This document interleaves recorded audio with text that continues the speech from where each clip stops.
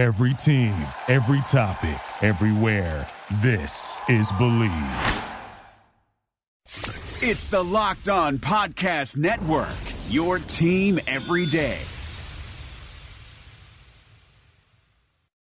It's the Locked On Podcast Network, your team every day. It's the Locked On Podcast Network, your team every day.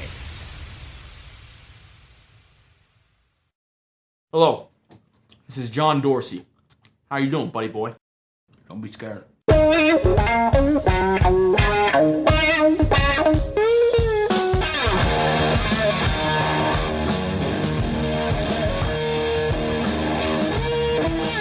What's better than this? Guys, being dudes here on the Draft Dudes podcast, presented by Locked On. It's Joe Marino and Kyle Krabs from the Draft Network, and we are your hosts here on this Tuesday edition of the show. We hope you had a safe and enjoyable Labor Day, but it's time to get back to the grind. Not that the grind never stopped, because we gave you the show yesterday. We were working on Labor Day, and we're going to keep working for you today with our segment, Takes on Takes. Kyle, welcome to the show. Thanks, Joe. I also labored at home. I painted my ceiling in my office on Labor Day.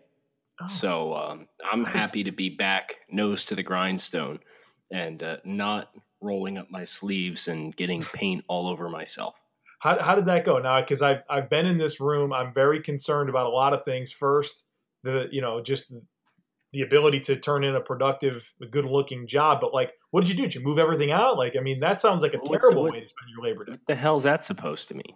Well, you're concerned with my ability to do a good-looking job? You questioning my artisanship?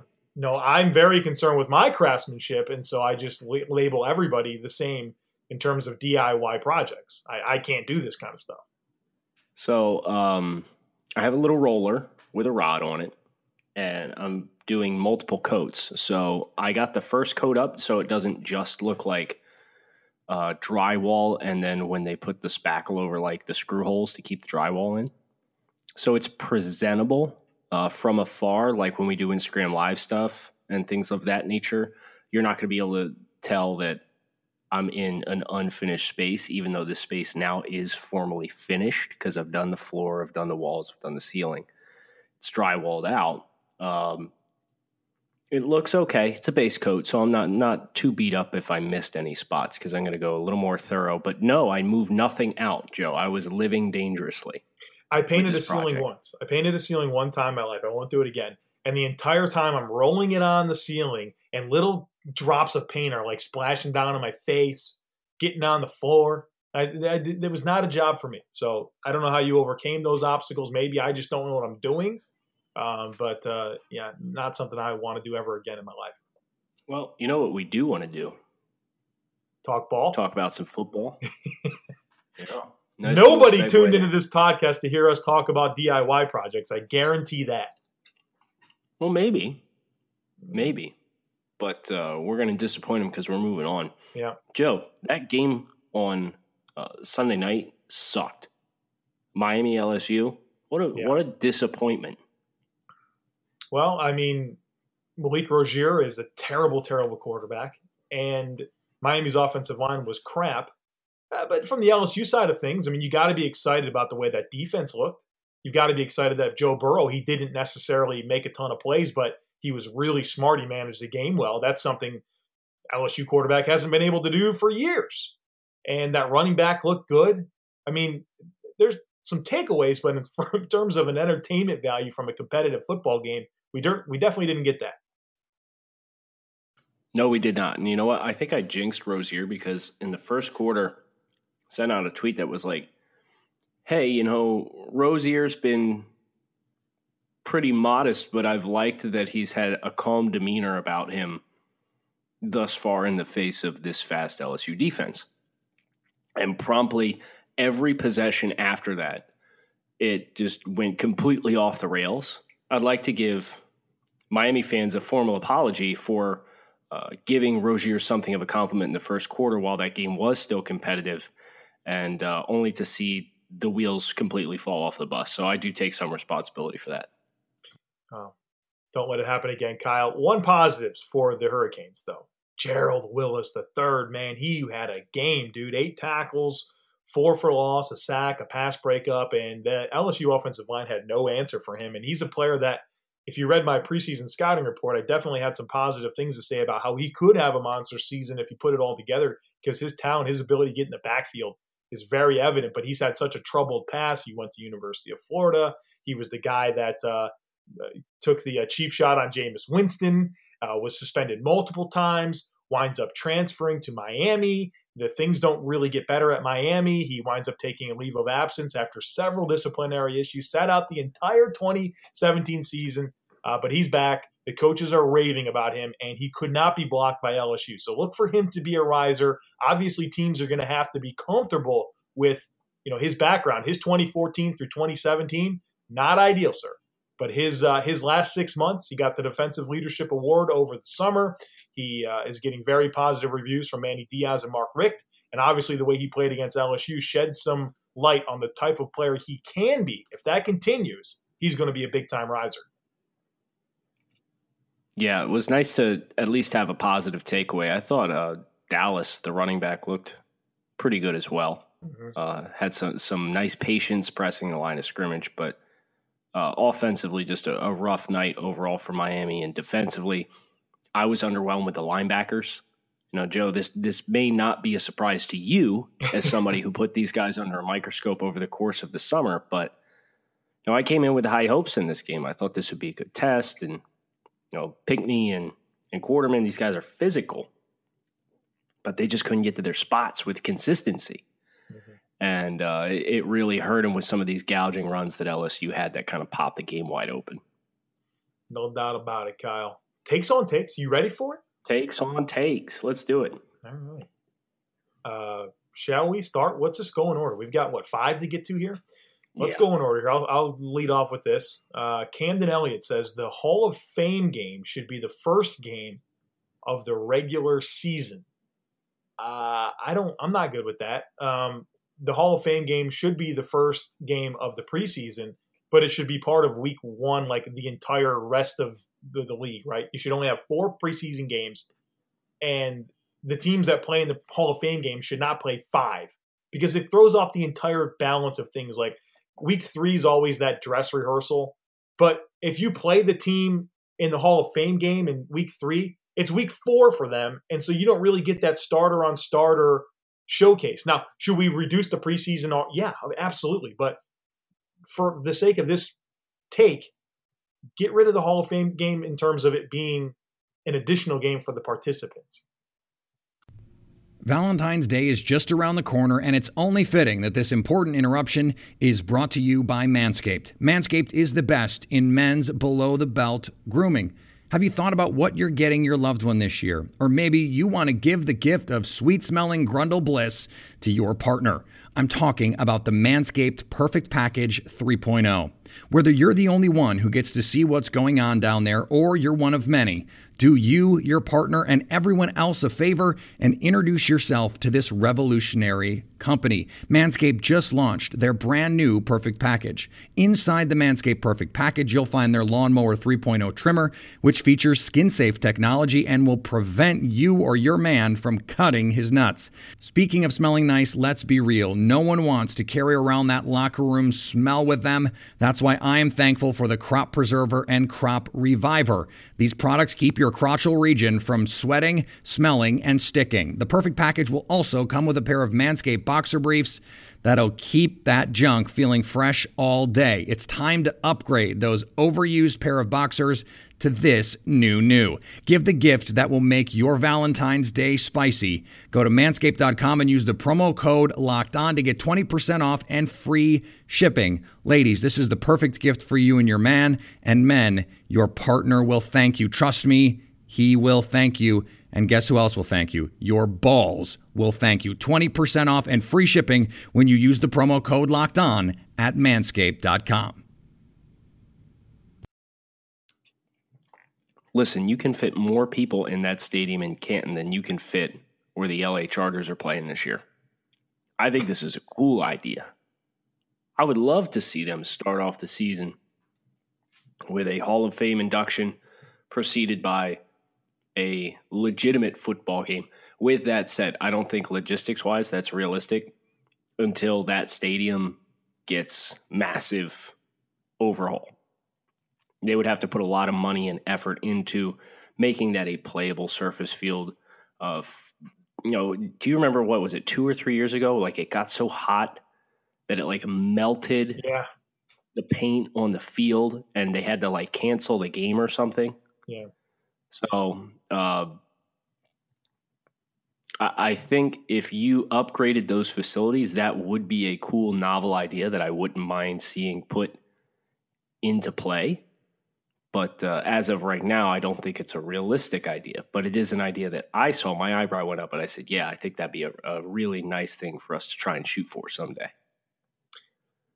So you're okay with that? Like, oh, wait, hold on. Yeah. All right. So neutral site game at a high school stadium? Joe, I know they send regular season games to London. Yeah, and I don't like that. Who the hell cares if it's in Ohio? I love the way that it is right now. It's Super Bowl champions. Host a game on Thursday night. Get this thing started. That's the way I like it. Make the teams with the top 2 picks play in the Hall of Fame game to start the season. They could play on like a Monday night, right? Then NFL team could play on Thursday night, and then the rest of the teams play on Sunday night. And then those 2 teams that played on Sunday get like week 11 buys or something like that. Me, I don't know, man. To each their own. It's all right. Let's talk about Zach. All right. Zach has a take for us. One of the 3 rookie wide receivers in Green Bay becomes an all-pro. So, Joe, can you name those players off the top of your head? No, but if you let my producer have just a second here, right ahead. We will be able to. Scantling is one, right? Yeah, Valdez Scantling is definitely one of them. All right, you ready? Here it is. I've got it in front of me. Those receivers are Jamon Moore, wide receiver, Missouri. He was their 4th-round pick. Marquez Valdez Scantling, 5th-round pick from South Florida. And Equanimous St. Brown, a 6th-round pick from Notre Dame. So the question is if any of them can be an all-pro? That's correct. All right, go ahead. No. Next question. If there's silver lining, though, right? Aaron Rodgers is throwing the football, so you never know. But, I mean, those guys are day 3 picks. Scantling has some speed. Equanimous St. Brown is a decent route runner with some pretty good ball skills, but there's a reason he got pushed so far down the board. There's some concerns about him being a bit of a prima donna. And then Jamon Moore, he doesn't catch the football with consistency, but he can kind of stretch the field, but he's not overly fast. Yeah, I don't know about this being an all-pro, any one of them being an all-pro at all. Mike says, Will Grier that's the West Virginia quarterback, for those who don't know, is only the 3rd best prospect on West Virginia's offense. So obviously he's putting David Sills, Gary Jennings, Yodny Cajuste, potentially 2 out of those 3 ahead of him in terms of NFL prospects. I don't think that's true. I think Yodny Cajuste might be their best offensive prospect. I like him a ton. He's super smooth as a pass blocker, really long arms, really does a good job of keeping rushers at the end of his reach. He's so in control. His feet move. Like, I love him as a pass blocker. Doesn't have a whole lot of power in the run game, but if you're playing zone, I like him a lot. But then I think it's Will Grier. Like, I don't think either one of those receivers are a better prospect than Will Grier. And unless there's a player that I'm not thinking of on this offense, Will Grier's definitely not the 3rd best. He's 1 or 2. Yeah, you can make a nice argument for Cajuste to be the top prospect on West Virginia's offense. I like Gary Jennings. I like Gary Jennings more than I like David Sills. Yeah, same. I don't know. I just feel like from Mike's question, will they get drafted to be the 3rd prospect or 2nd prospect, or will people value them? Like, will people rate them as the 3rd or 2nd prospect? So for me, on my big board, I can guarantee you Grier will be 1 or 2. But if you're looking at, who will have higher draft capital and who will ultimately go on to have the more successful NFL career. If you think Grier's style of play doesn't translate and maybe Gary Jennings gets on a team and is a wide receiver 3 or wide receiver 4, then yeah, I mean, if Grier flames out and somebody's on a team for 6, 7, 8 years, technically you could say he's the third best prospect. But for me, it's Cajuste and Grier. Right now, you'd have to flip a coin. I haven't settled on either one of those two. So I do disagree with Mike's take, but it's an interesting question because depending on your perspective, you could find it differently. We get a West Virginia question every week, don't we? Love it. It's Love that football team. Love that football team. So Dan Carey. Joe, we're going to talk about your quarterback. This is why you queued these up this way, so you could tackle this question first. I'm going to give it to you. All right. Nathan Peterman was named the starting quarterback of the Buffalo Bills on Monday, Labor Day. Dan says it's a terrible move. Lost developmental time for Josh Allen. First mistake made by the Bills. Who cares about Peterman? I love my Bills, but other than injury, I want Peterman out. Throw another 5 interceptions. Whatever to get Josh Allen in. Your reaction to that is what? My reaction is that I think Sean McDermott's choice to go with Nathan Peterman as the starting quarterback is the right choice. There's 3 main reasons. Number one, Nate Peterman was the best quarterback this preseason. He had a really good preseason. And he moved the offense, and he didn't make mistakes with the football and kept things on schedule, which is exactly the kind of player I kind of thought he could be coming out of Pitt. Number 2, the Bills' first 3 games are against the Ravens, the Chargers, and the Vikings.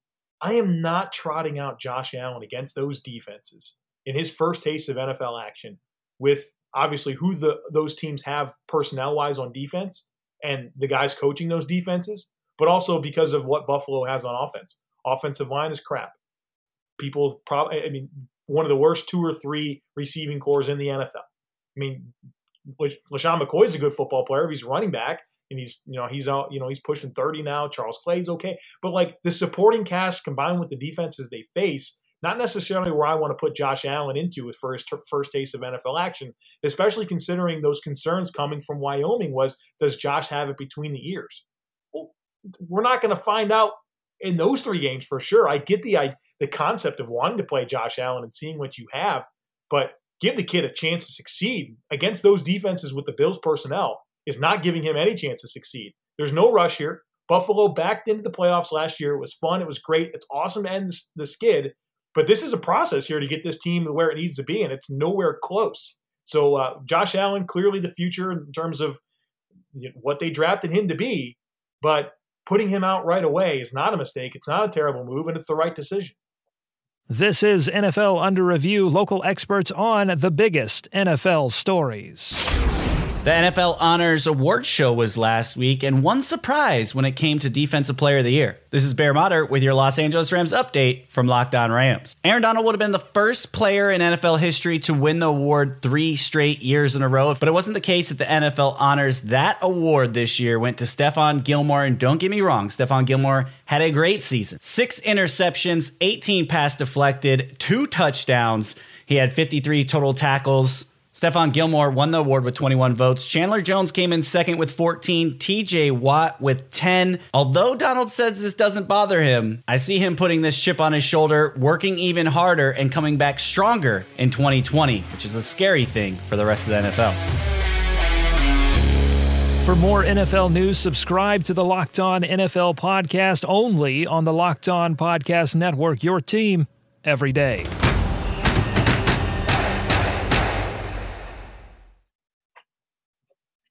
Yeah, I don't know when it became so, what's the word I'm looking for? Like, blasphemous to sit a rookie quarterback, right? Yep. Like, even if you don't have something in place, and if you take a quarterback high, 9 times out of 10, you don't have a rookie in place anyway. That's why you're taking, or that's what you don't have a quarterback in place. That's why you're taking quarterback high. So I would actually be more of a proponent to kind of see where the Bills go. If Nathan Peterman, bless him, has to be the sacrificial lamb here, then let's get him through the first month of the season, and then evaluation period can start. Joe, you made a great point talking about the first 3 games on that schedule. that's a stiff test. So if you don't want to throw Josh Allen to the Wolves, and we saw what that pass protection looked like on Josh Allen starting the third preseason game, then this is a move that makes sense. I'm not upset about it, but I am typically a proponent of letting a rookie quarterback fail forward. If they have the mental fortitude to be a successful, highly successful quarterback in the NFL, they're going to be able to come the adverse challenges that come with learning on the job. If playing in adverse conditions breaks you young, then you never had it anyway. That's kind of how I feel. So I think this is probably more of a protect Josh from a physical perspective with these first couple games than it is necessarily protecting him mentally from himself. Right, because Josh, good God, you talk about a guy that's been criticized over the last year to 16 months or so. It's him. I don't worry about him in terms of the mental side. I just want him to have a chance, right? And I agree, what'd you say, fail forward? I kind of like that term a lot. And allowing him to kind of play through those issues, man. Peyton Manning threw 155 interceptions his first season in the league.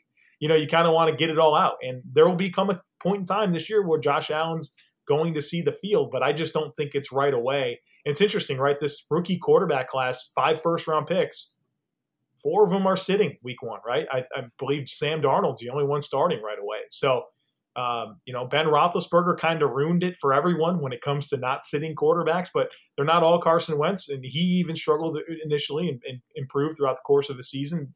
But, it doesn't come immediately. And I don't have any problems with Sean McDermott's decision to start Nate Peterman right off the bat here.